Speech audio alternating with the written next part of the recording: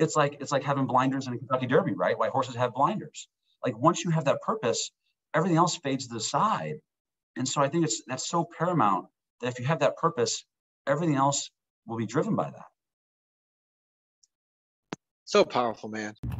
Yo, this is Christian D. Evans with Journey with Christian D. Evans podcast. Guys, thank you so much for tuning in and listening to our amazing podcast. This is where we reveal the top 1% of business concepts and systems and processes to scale 8 and 9-figure businesses. We interview top-level 8 and 9-figure CEOs, business owners, and amazing TEDx speakers like David Meltzer. We got Nick Cavuto, Pascal Bachman, and so many others. And if you feel like this resonates with you, please share this with your friend, your family, and make sure you impact them as well, because we're trying to spread the message on those that do not know how to scale 8, 9-figure businesses and talking higher level business concepts. So guys, remember, enjoy the episode and be uncommon if you can.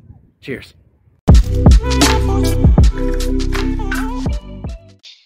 Thank you so much for tuning in to Journey with Christian D. Evans podcast. I'm your host, Christian D. Evans. And guys, we have a very special guest on today. He is the Chief Investment Officer of a Mosaic Family Wealth, which manages about $1.2 billion. But much more than that, we're sitting there and realizing that today's world, there's ups and downs, craziness, lefts and rights. And we're sitting there, we want to tinker with things. We want to tinker with our investments. We want to move and we want to adjust and we want to optimize. And we want to mitigate loss. And we want to say, hey, you know what? We're realizing Bitcoin's just losing. And we're seeing all the real estate's going on, and there's a lot of mayhem, there's uncertainty. Well, how do you build certainty and uncertainty? Well, that's the reason why I have this next guest on. I'm very excited about diving into his background. Now, like I said, he leads the firm's investment team in shaping the firm's investment philosophy and strategy for client portfolios. His responsibility includes portfolio management, investment research, and market strategy. So he is an expert at this conversation here. He also serves on Mosaic's leadership team, helping to guide the strategic direction of the firm. Please welcome Chief Investment Officer, my friend, John Fisher. How you doing today, John? Christian, doing terrific. Thanks for having me. Man, I'm excited about diving into this because there is, like I mentioned, uncertainty. And let's just dive with this because it is, you and I know, investments, human behavior, human psychology. And I'd love to just talk a little bit about like what you're doing right now. You're right there on the front line, dealing with these individuals, doing the research, et cetera. What are you seeing in an uncertain time? How do you build certainty? And what's your perspective on the lay of the land right now, man? Christian, I think right now it's really important because, you look at financial media, you turn on TV or pull up a newspaper article and they'll take you in a lot of different directions about what we should be focusing on. And, you talked about human psychology. The brain is trained to look for answers. Like you ask a question to look for an answer. So if you see a question on the markets, you tend to follow that question. And the most powerful part, it's been said that quality questions yield a quality life. And so what we're really imploring our clients is to ask the right questions, right? There's so much we don't know right now. There's so much we can't know, right? When is inflation going to subside? When is this recession going to happen, or is it going to happen? And the fact is, we don't know that. Unless you're unless you're in Putin's inner circle, we don't know when the Ukraine-Russia war will end. We don't know when this COVID pandemic will end. We're still seeing shutdowns in China. There's so many things we don't know. So to say, when will inflation come down? We just can't know. And so one of the things we're really talking about from our clients, and we can address some of the specific topics, but one of the things we've really imploring our clients, I wrote about this earlier this year with our clients, was asking the right questions. And it's not how long will inflation take to moderate or when will it peak, even though hopefully we've already seen that peak. It's, do we have a plan for this? Do we have a plan? And did our plan incorporate times like these, times like in bear markets that we see? And then the question bigger, more than inflation, more than recession, more than stocks are down 20%, are they going to close? Is looking at your plan and saying, does my plan still work? Christian, because at the end of the day, we're here. Why are we investing? We're investing to achieve our financial goals, to live a life of significance. And at the end of the day, if we're able still to do that, that's the most important question we can ask. And the most important answer is can we still live the life and achieve the goals that we set out to live? If the answer is yes, then all the other elements are not nearly as important, nor do you have as much control over. Let me ask you this, because you mentioned it, sticking to the plan. And one of the things that, and I've had this conversation because it's a human behavior, human psychology, when we see the plan logically, we go, okay, that makes sense. But then when we start seeing our stocks and our assets decreasing at an exponential level, that emotion starts kicking in, right? Yep. And there's been a lot of research on when someone makes money, they're happy, they enjoy it. But in fact, when they lose money, it's almost like 3 or 4 times they feel the pain, feel that emotion much more. And I found that very interesting when I was reading that. And obviously, they go into much more depth and so forth. So it's a lot more painful. And so, John, I want to ask, what boundaries, what processes, what systems, what things do you do to make sure that they are sticking and making sure that, hey, you know what? That emotion is not going to get involved. We're going to stay with the logic. We're going to stick with the plan. What does that look like? What are certain systems or boundaries do you put in place for these clients or for your investors? Yeah, Christian, I think it's a great question. There's a lot there. First of all, to your point, you talked about everyone has a plan until these go on. It makes me think of the Mike Tyson quote, right? Everyone has a plan until they get punched in the mouth. And figuratively speaking, we've felt that, in the investment world in this year as markets down 15, 20%. And I think most importantly, think about that is to know that we are all emotional with our own money, right? So you can say, oh, John's chief investment officer, like he's got it all figured out. Well, no, I've got to figure it out for other people. But for myself, I'm just as emotional with my money as you are. And so knowing that that's just part of the human behavior, then we can start to say, okay, we all have this challenge. How do we go about, and you hit the nail on the head, putting systems and processes in place to help protect us from ourselves, so to speak? Because oftentimes we're our worst enemy when it comes to investing. And the way I think about it, Christian, that really helps me focus on the right things is I saw this analogy, I wrote about this a couple of years ago, and is really time relevant to think about the World Cup, is there's a study that looks at soccer goalies, and there's a tendency in markets like this to say, don't just stand there, do something, right? We've got to do something. And that's born out of the fact that, Christian, most of your life, the harder you work, the more successful you are. And so you tend to think that same application, which works in most places in life, will also work in investing. And unfortunately, it's one of the few places where the harder you work is not necessarily, you don't get more necessarily the harder you work. In fact, sometimes you can get less. And there's a study about soccer goalies that looked at penalty kicks of 400 elite soccer goalies. Look at statistically, what was the best place for the goalie to stand, or to dive left, dive right, or stay in the middle to give them the best chance of stopping the penalty kick. 400 penalty kicks, elite soccer goalies. And the position that given themselves the best chance to stop the penalty kick was actually staying in the middle, or what you could say, doing nothing. Now, Christian, I like guessing games and I value courage over correct. So I'll throw it out there for you. What percentage of the time, those 400 penalty kicks, do you think the goalies stood in the middle? 10%, 20%. What would you say? That's a really good guess. I would have guessed higher. I don't know. I was surprised by the answer, and I certainly didn't get it right. The number was 6%. 6% of the time, soccer goalies stood in the middle. In other words, 94% of the time, these soccer goalies chose a suboptimal decision to give them the best chance of stopping the ball. Why? Because to your point, it's loss aversion. The pain of losses feel multiple times more worse than the benefit of gains. And so the soccer goalies basically chose to dive left or right because they said the pain of getting it wrong by diving left or right is less than the pain of standing there and doing nothing, even though the standing there gives them the best chance of stopping the ball. And Christian, you can't say these soccer goalies don't have the right incentives, just like investors. The soccer goalie wants to stop the ball. First of all, they want to win. They want to help their team win. They want to get they're playing for the next contract, and they're playing for incentive deals. They have all the right incentives to want to do the best thing, give them the best chance of stopping the ball. And if they choose wrong, 94% of the time. And so that's an alignment with investors. Investors have all the right incentives to get it right, but it's that action bias. Soccer goalies have that bias towards action. I have to do something. Well, investors have that same bias. And famed investor, the late John Bogle said, most of the time people say, don't just stand there, do something. But 99% of the time, it really should be, don't do something, just stand there. I love this analogy, and I love what you said there because, and this is why it's so funny to me, because psychology and then like logic, right? Logic says, okay, hey, statistically shown, you are known, and this is a principle, right? It doesn't matter if you go left or right, statistically shown, it's like, hey, if you stay in the middle, you will more likely by like a large margin that you actually prevent more goals. However, though, because of human psychology, we like to get all emotional and we actually disregard all that principle, all that thing that will stand the test of time. So my question, and I think you really exemplify this tremendously in with your investors and the people that you talk to. If we know that's true, which you just said it is, then how do we prevent ourselves? What systems, what processes? Are there certain things? Or is it more of helping just, when you're talking to your investors, when you're talking to clients, when you're talking to maybe even just the population out there, or speaking engagements, what do you do to help them say, hey, you know what, let's take a little bigger perspective on what's going on? Because nobody knows the future. And we really can't even, and I've known this, nobody really can, we can anticipate, but with the past information in the S&P or whatever, we can't really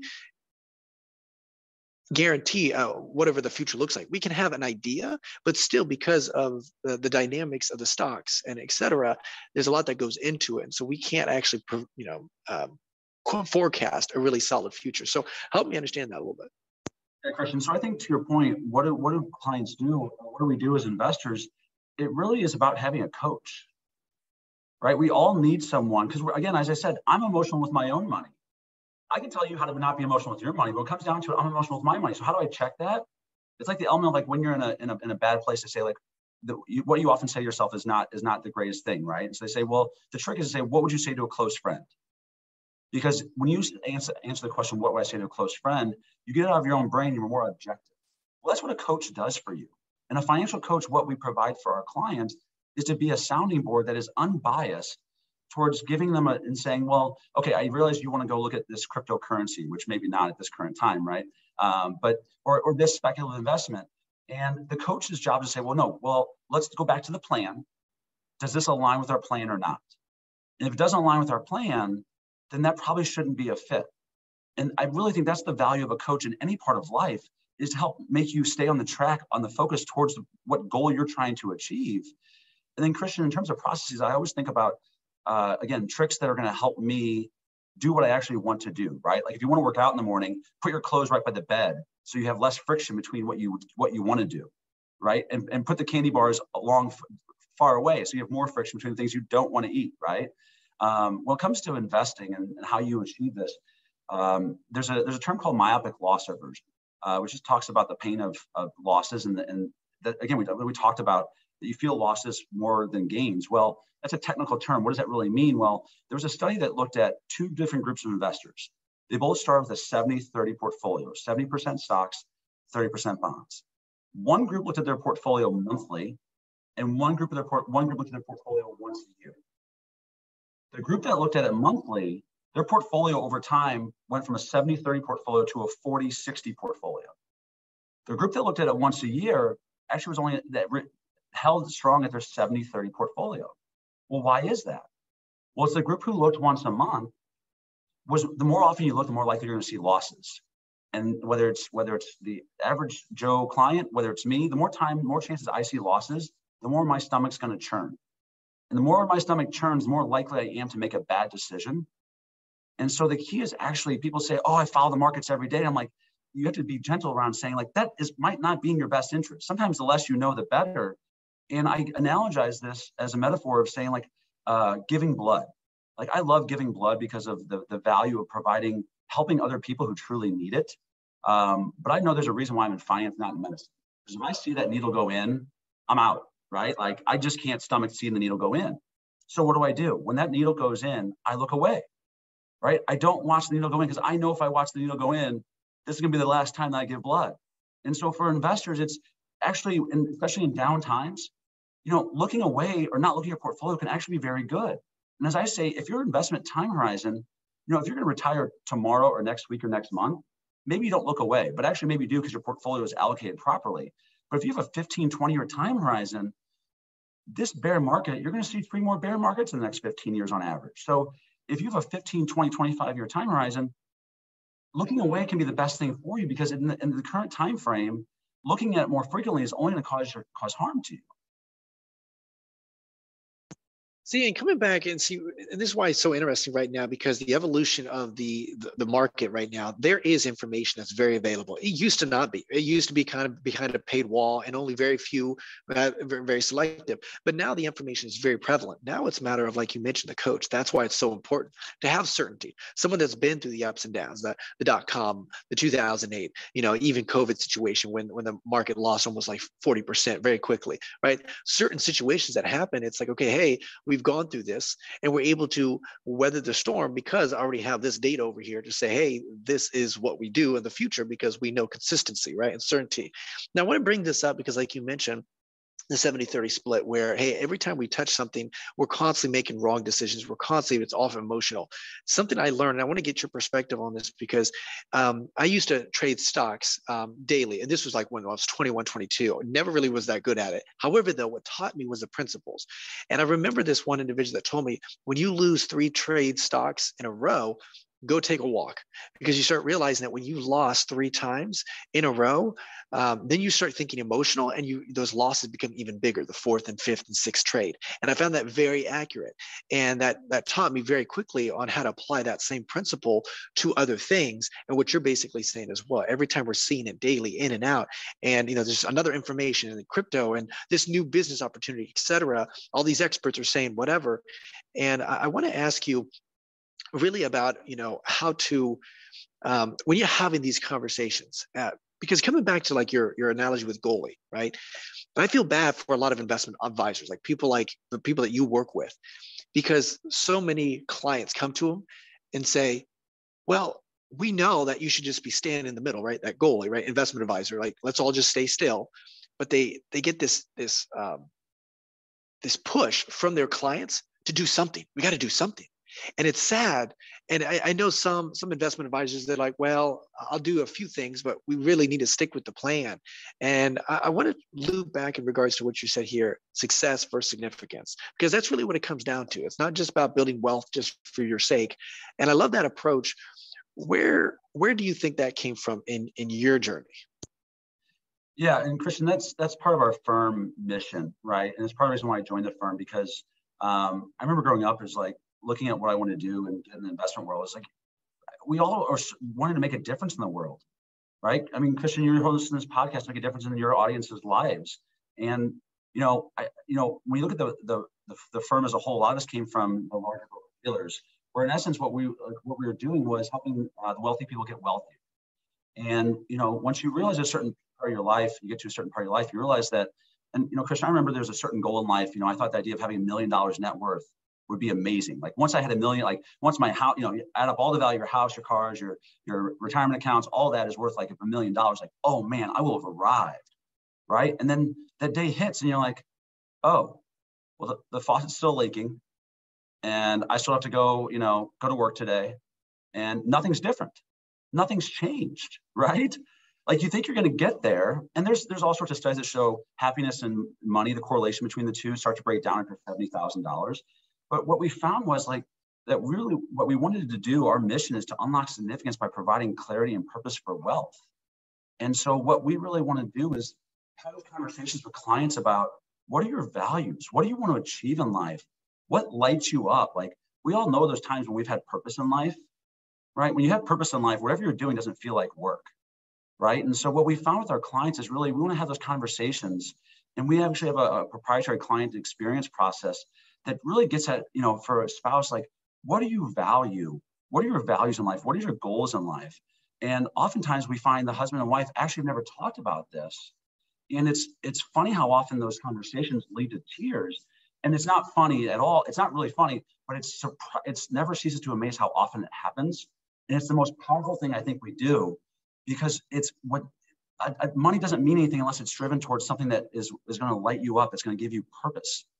And so we have clients, we have one who talked about, who is a very successful CEO, and they could leave a trust account to each of their grandkids. Well, instead of doing that, they said, what, our goal is to put each one of our kids through high school and college.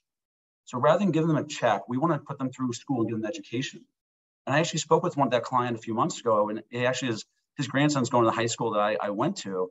He's like, oh yeah, my grandson, he's a smart kid, but he's getting his butt kicked, but he loves it. And he's just being shaped into a man. And it's an amazing school.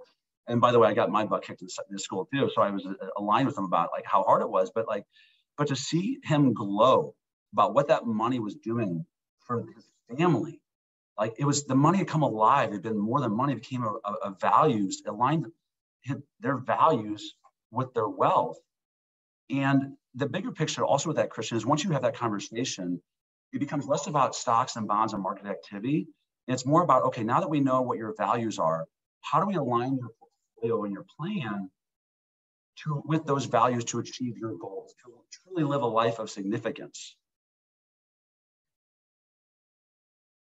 Well, I'm glad you mentioned this because let me ask you this: what is the difference in your perspective and Mosaic wealth, success versus significance? What is that difference?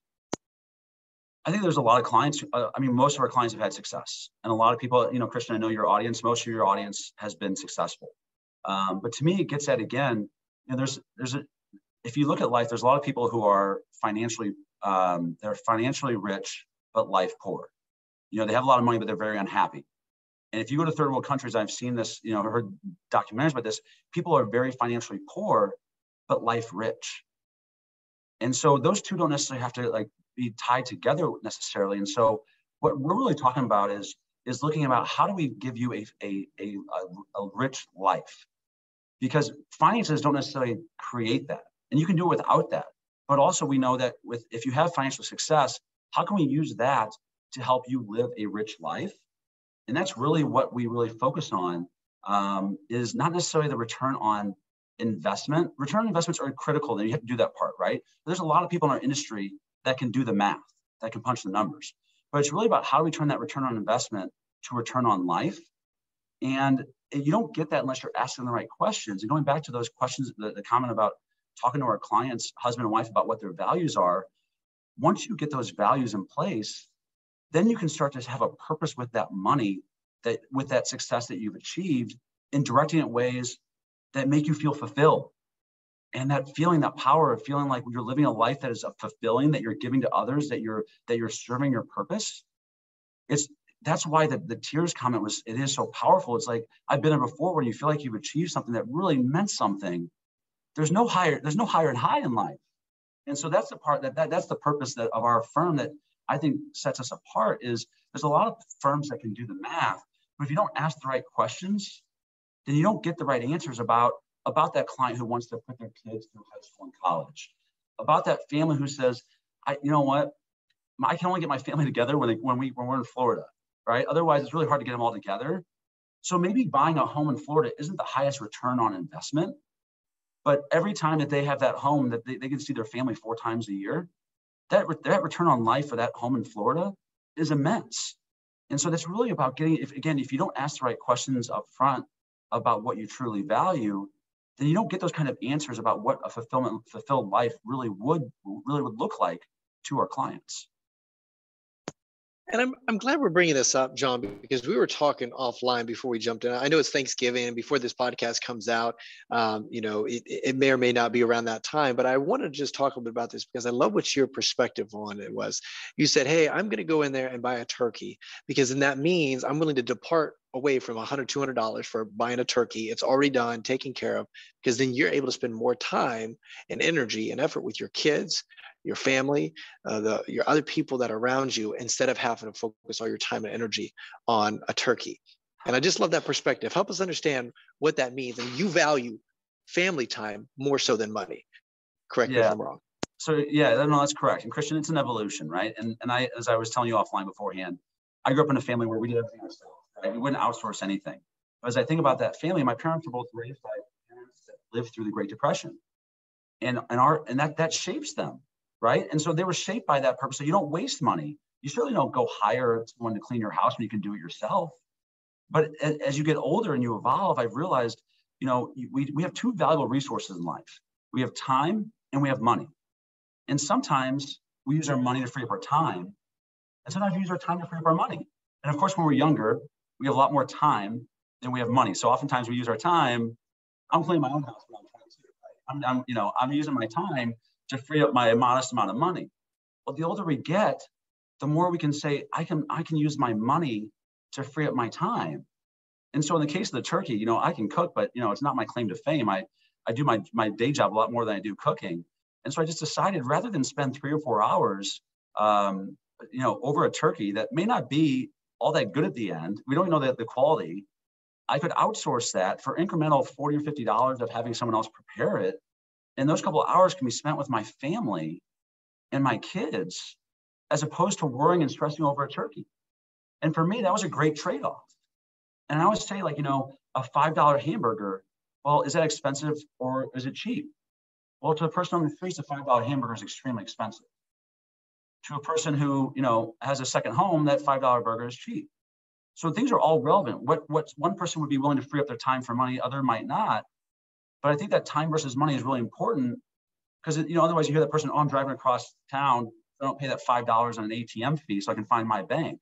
Well, that's not a great trade-off if you really truly stop and think about what's the value of my time. And that's a perspective upon which this Thanksgiving, my turkey will not be made by me. And that makes sense, but obviously you're able to spend a lot of time with your family and your wife and your kids. And I want to ask, because I think this is a very, very good conversation to have, because Mosaic Wealth, you guys don't just come in and, talk about the money and the wealth. And that's part of it. You want to help, good return on investment, et cetera. You talk about the goals and the values and really just that whole process. And one of the things, and I remember one of my mentors, he told me, if you don't have values, you're basically making decisions based upon just emotion, and you're not having some sort of like filtering process.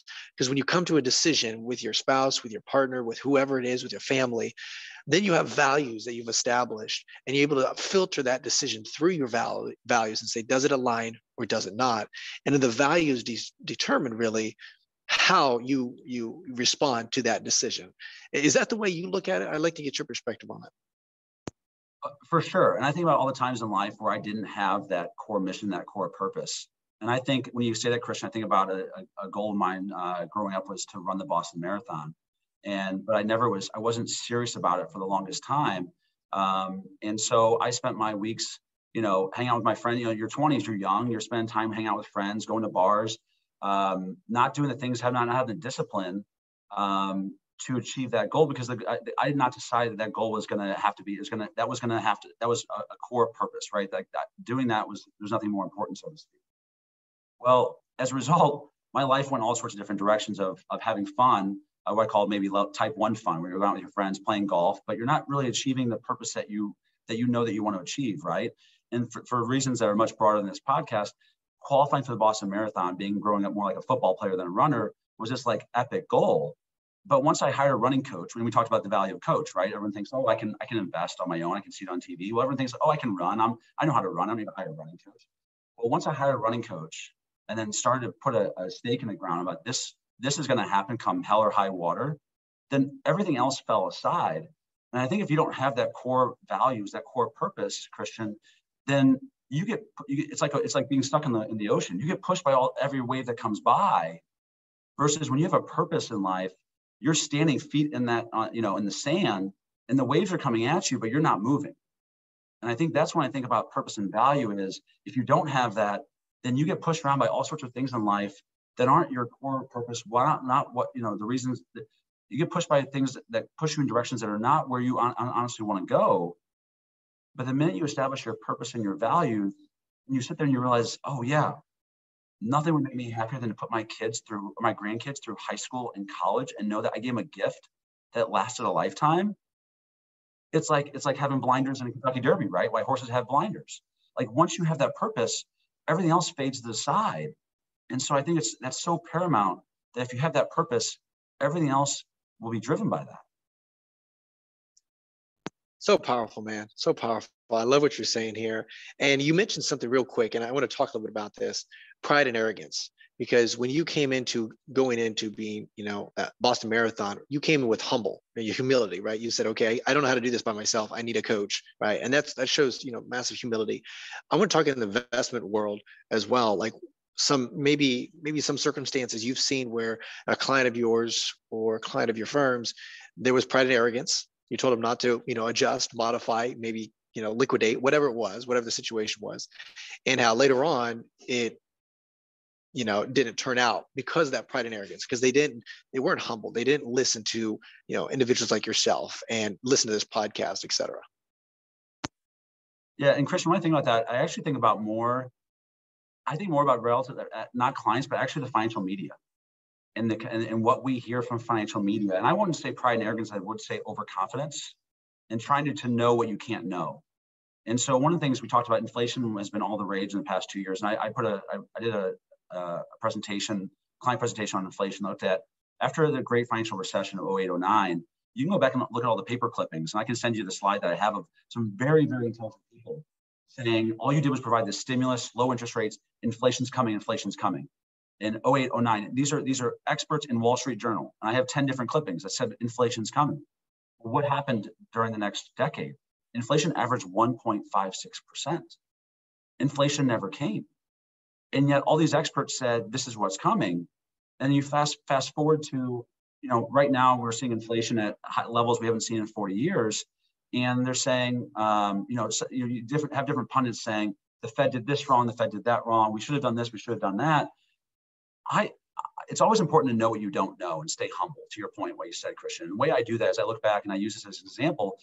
In December 2020, the Fed comes out with an inflation forecast for next year. And they said in December 2020, for 2021, for last year, we expect inflation to come out at 1.9%. Now they use their inflation metric is the PCE. We won't get into it. All you need to know is that metric came in at 5.9% that year. It came in triple what the Fed predicted. You're like, oh, that's because the Fed doesn't know anything, right? I looked this up because I'm fascinated by this, Christian. And again, I'm courage over correct. I looked up how many PhD economists the Fed has on staff. What would you guess? How many PhD economists does the Fed have? Maybe 5. I would have guessed like maybe 30 or 50. They have 400 PhD economists. And Christian, I got a bachelor's degree. We're not talking about bachelor's degrees. We're talking about PhDs in the study of economics. And they were wrong by 3x on what inflation was. And by the way, go back to, this is one of my favorite experiences that keeps me humble. Go back to December 2020 and Google Wall Street 2021 predictions. I've done that.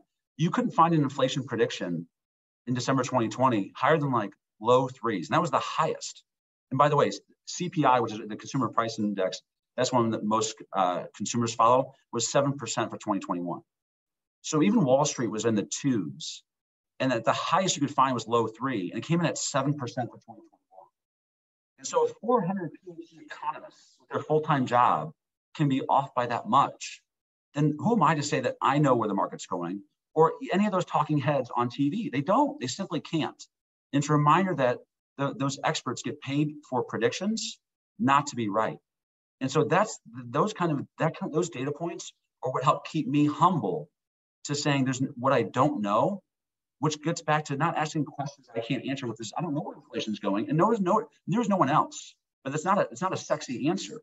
But what that allows myself to do is, if I can say that I don't know where inflation is going, then let's focus on the questions I should focus on, which is, was my plan constructed for bear markets like these? And even in this bear market, does my plan still work to live my life of significance to achieve my goals?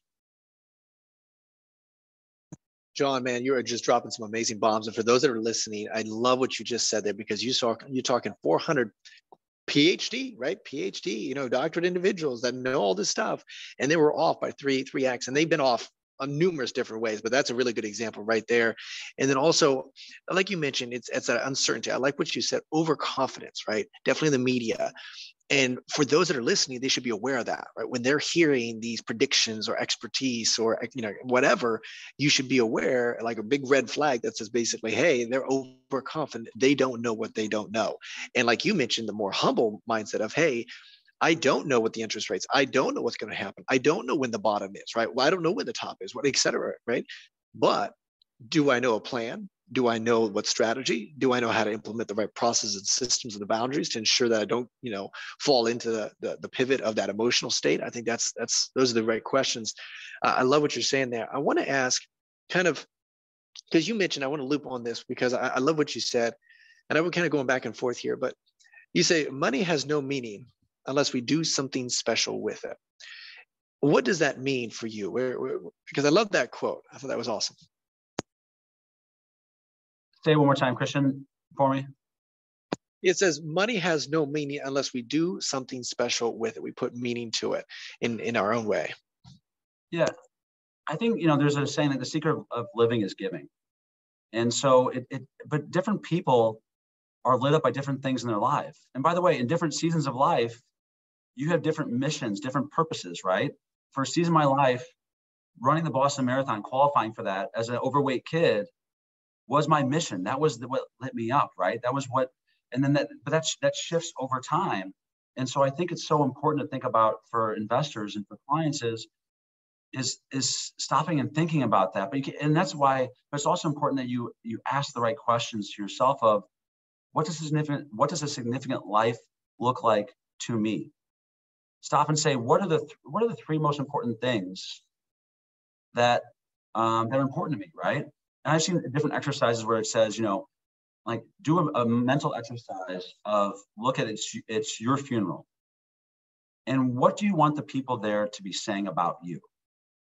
Like, what do you want to be remembered by? And using that can be a platform for starting to figure out what are my values? What are the things that are really important to me? And by doing that, you can start to realize, and by the way, we're talking about financial success and resources, but this is also, we talked about two valuable resources, your time and your money. Well, once you realize your values and what really is important to you, what you want to be remembered by, you can start putting all of your resources, both financial and non-financial, in that direction. And like we said before, once you realize that you serve a higher purpose and you have a little bit of taste of how you feel when you've served a higher purpose, it's like a drug you don't want to quit. It's one of the most powerful aphrodisiacs in life that you can experience, is to find a purpose that gives you fulfillment. And it's one of those things that, you can't, the old adage, when the teacher is ready, the student will appear. It's, like 25-year-old John would not have understood this. But going through these types of exercises can help open this light up so that people can actually understand what this means. And when they realize what this means, it really allows them to say, okay, that's what unlocking significance is. It's going through these exercises to talk about, what do you truly value? Talking to the wife. What do you truly value with the husband? And then how do we find ways that you can both pursue that and then also pursue those goals together? And so I think that's really the real power, and why again, if it was just numbers, that excitement dies pretty quickly, even for someone who loves numbers like I do. But when you can help people towards those goals that feel like they will live a life of fulfillment and purpose, that the life would have mattered, to me, there's no greater high than that. There's no more sense of achievement for our clients and for us to serve our clients. And it comes back to asking the right questions. Like, what do you value? What significance? How do you want to be remembered, right? Asking those certain questions. Like you mentioned, wealth is just a vehicle, which is wonderful. What are you going to do with it? How are we going to obviously, distribute that? And, is it legacy, whatever? I want to get your perspective also, John, because I've known a lot of people that are at that level where, their net worth is 100 million, 200, 400 million, whatever, or for some that are listening that maybe just jumped over the $1 million, $2 million, $3 million mark. And there is a difference between preservation versus growth. And like you mentioned, kind of the 70-30 split, right? So we understand these principles. We talk quite a bit, which is nice. Don't touch it when you're in this. Sometimes the best is just to stand still and be fine and go take a walk, go golf, whatever, right? And then though, to keep that 70-30 split, as some individuals, and I'm very aggressive in the way I invest, where I want growth, 100%. I'm young, I'm vibrant. Let's make this explosive, right? But also that's a detriment of mine, right? I know that. And so I have to mitigate that loss or mitigate kind of certain boundaries to ensure that I have more preservation as well. So I'm just curious, John, when you guys are working through this conversation with each investor, and I know it all comes down to that person and developing a plan, et cetera, but just talking on preservation versus growth, do you guys adjust the portfolio in a way where you guys focus on growth, or you guys mainly focus on preservation? What is your opinion on that? Yeah, Christian, I think it's an important question, and that's what makes our job unique and also challenging and rewarding is, and makes investments fascinating, is because if we went down the street in your neighborhood, Christian, and found Christian 2.0 that lives a similar life to you, their investment profile, their willingness to take risk might be completely different from yours. Their financial goals are probably different than yours. And so in terms of managing risk versus reward, or, and looking at that balance between, taking more risk versus being more conservative, it really comes down to the client about what their goals are, what they want to achieve. And, they talk about what's the optimal portfolio. For me, unequivocally, the optimal portfolio for a client is the one that you can stay in through thick and thin and through the downtimes, right? So I say, and I use Six Flags as an analogy, which is kind of ironic because I haven't been to Six Flags in quite some time. But, investing is like riding a roller coaster that you can stay on all day. So, for some investors, Christian, you might do the Batman, right? That does all the loops and all loop to loop, and you could love that all day long. Versus the next person shows up like, no, I'd lose my lunch on that ride about the second or third time, and I'd get off and I would never go back. I'm gonna do the log flume, like one of those little, wooden boats that like go meanders around in the water, so that for that client, their perfect portfolio is a portfolio that's much more conservative, because that's what they can stay in and ride, and they can ride that all day or for their time horizon of their investment. And that ties into the other element, which is it's not just about how much risk you want to take, Christian. It's about how much risk you can tolerate.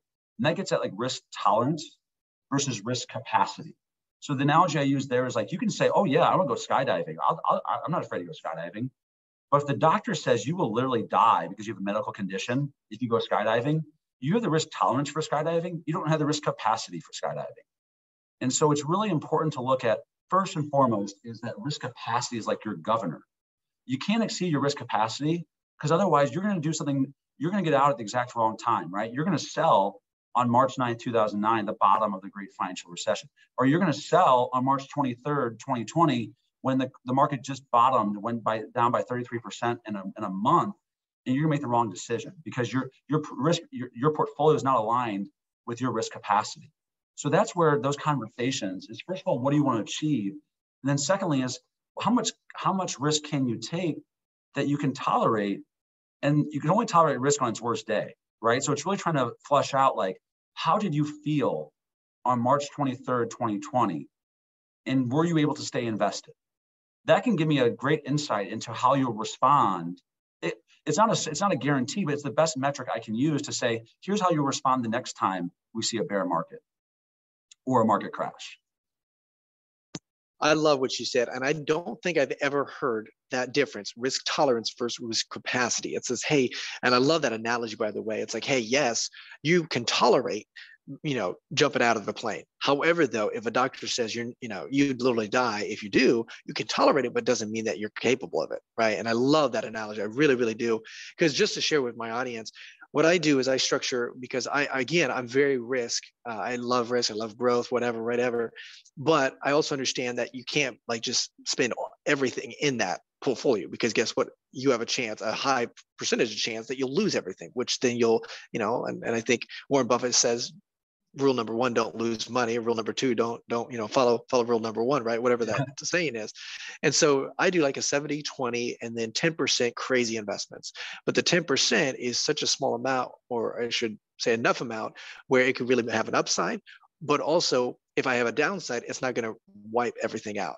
And but I would just want to get your perspective. I appreciate you explaining that tolerance and capacity. I'm going to have to bring that up to my advisor. So I appreciate you sharing that. Well, Christian, what you're talking about for your portfolio is actually a beautiful point for our investors too, which is to say you have a cheat day in your portfolio, which is to say your 10% of your portfolio, you can kind of go do whatever you want.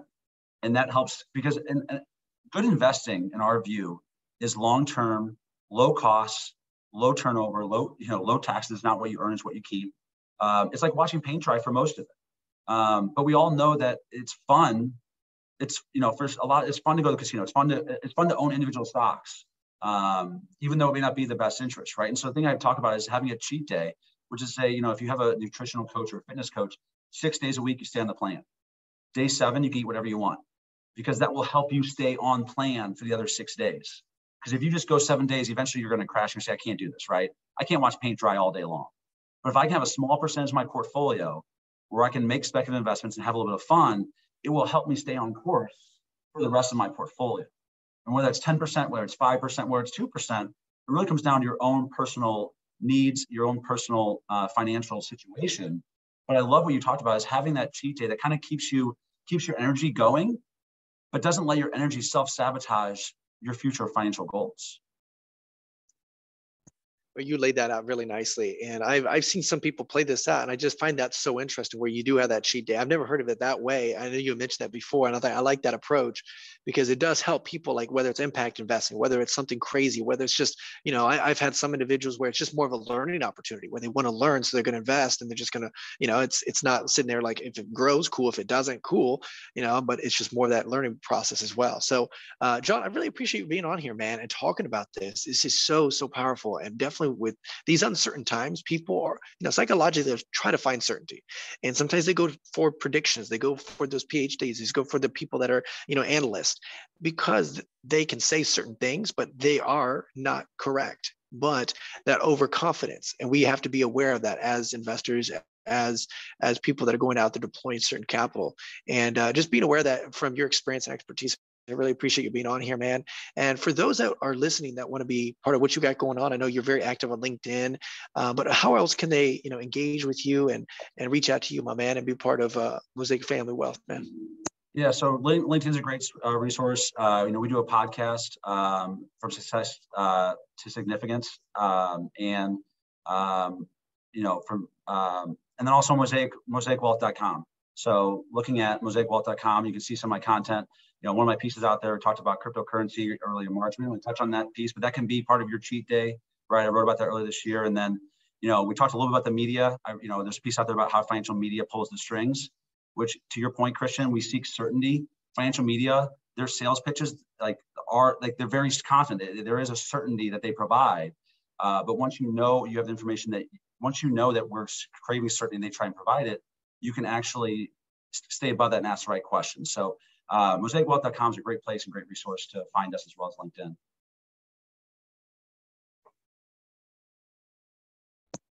Awesome. And guys, those links will be in the description. So I've got his website down there. I got his LinkedIn. Also, I got that podcast down there. So make sure you copy, paste, and put that in there and listen and consume what he's got going on, because he does have a lot of resources. He's been in this industry much longer than probably a lot that are listening. And so he could obviously navigate this. Man, John, I really appreciate this. You've been dropping some amazing bombs. And I want to always ask my guests before I let you go fully, is there any last words of wisdom they'd like to share with our audience? I would just say, Christian, there's a lot of people talking about recessions right now, and we can't know the future. Peter Lynch quoted, "There's more money lost." We're talking about corrections, but there's been more money lost preparing for and anticipating corrections or recessions than the correction or recession itself. And so when we know that, again, go back to the Fed or that the Wall Street, how often they're wrong, that they can't know, is that you're going to see there's always a wall of worry we're going to climb, whether it's the 2020, presidential elections or midterm elections, or COVID, or tariffs back in 2018, 2019, right? Inflation. There's always going to be a wall of worry that investors have to climb to give us a reason why. This is a reason why we should pull our money out. And it's important to know that will always be there.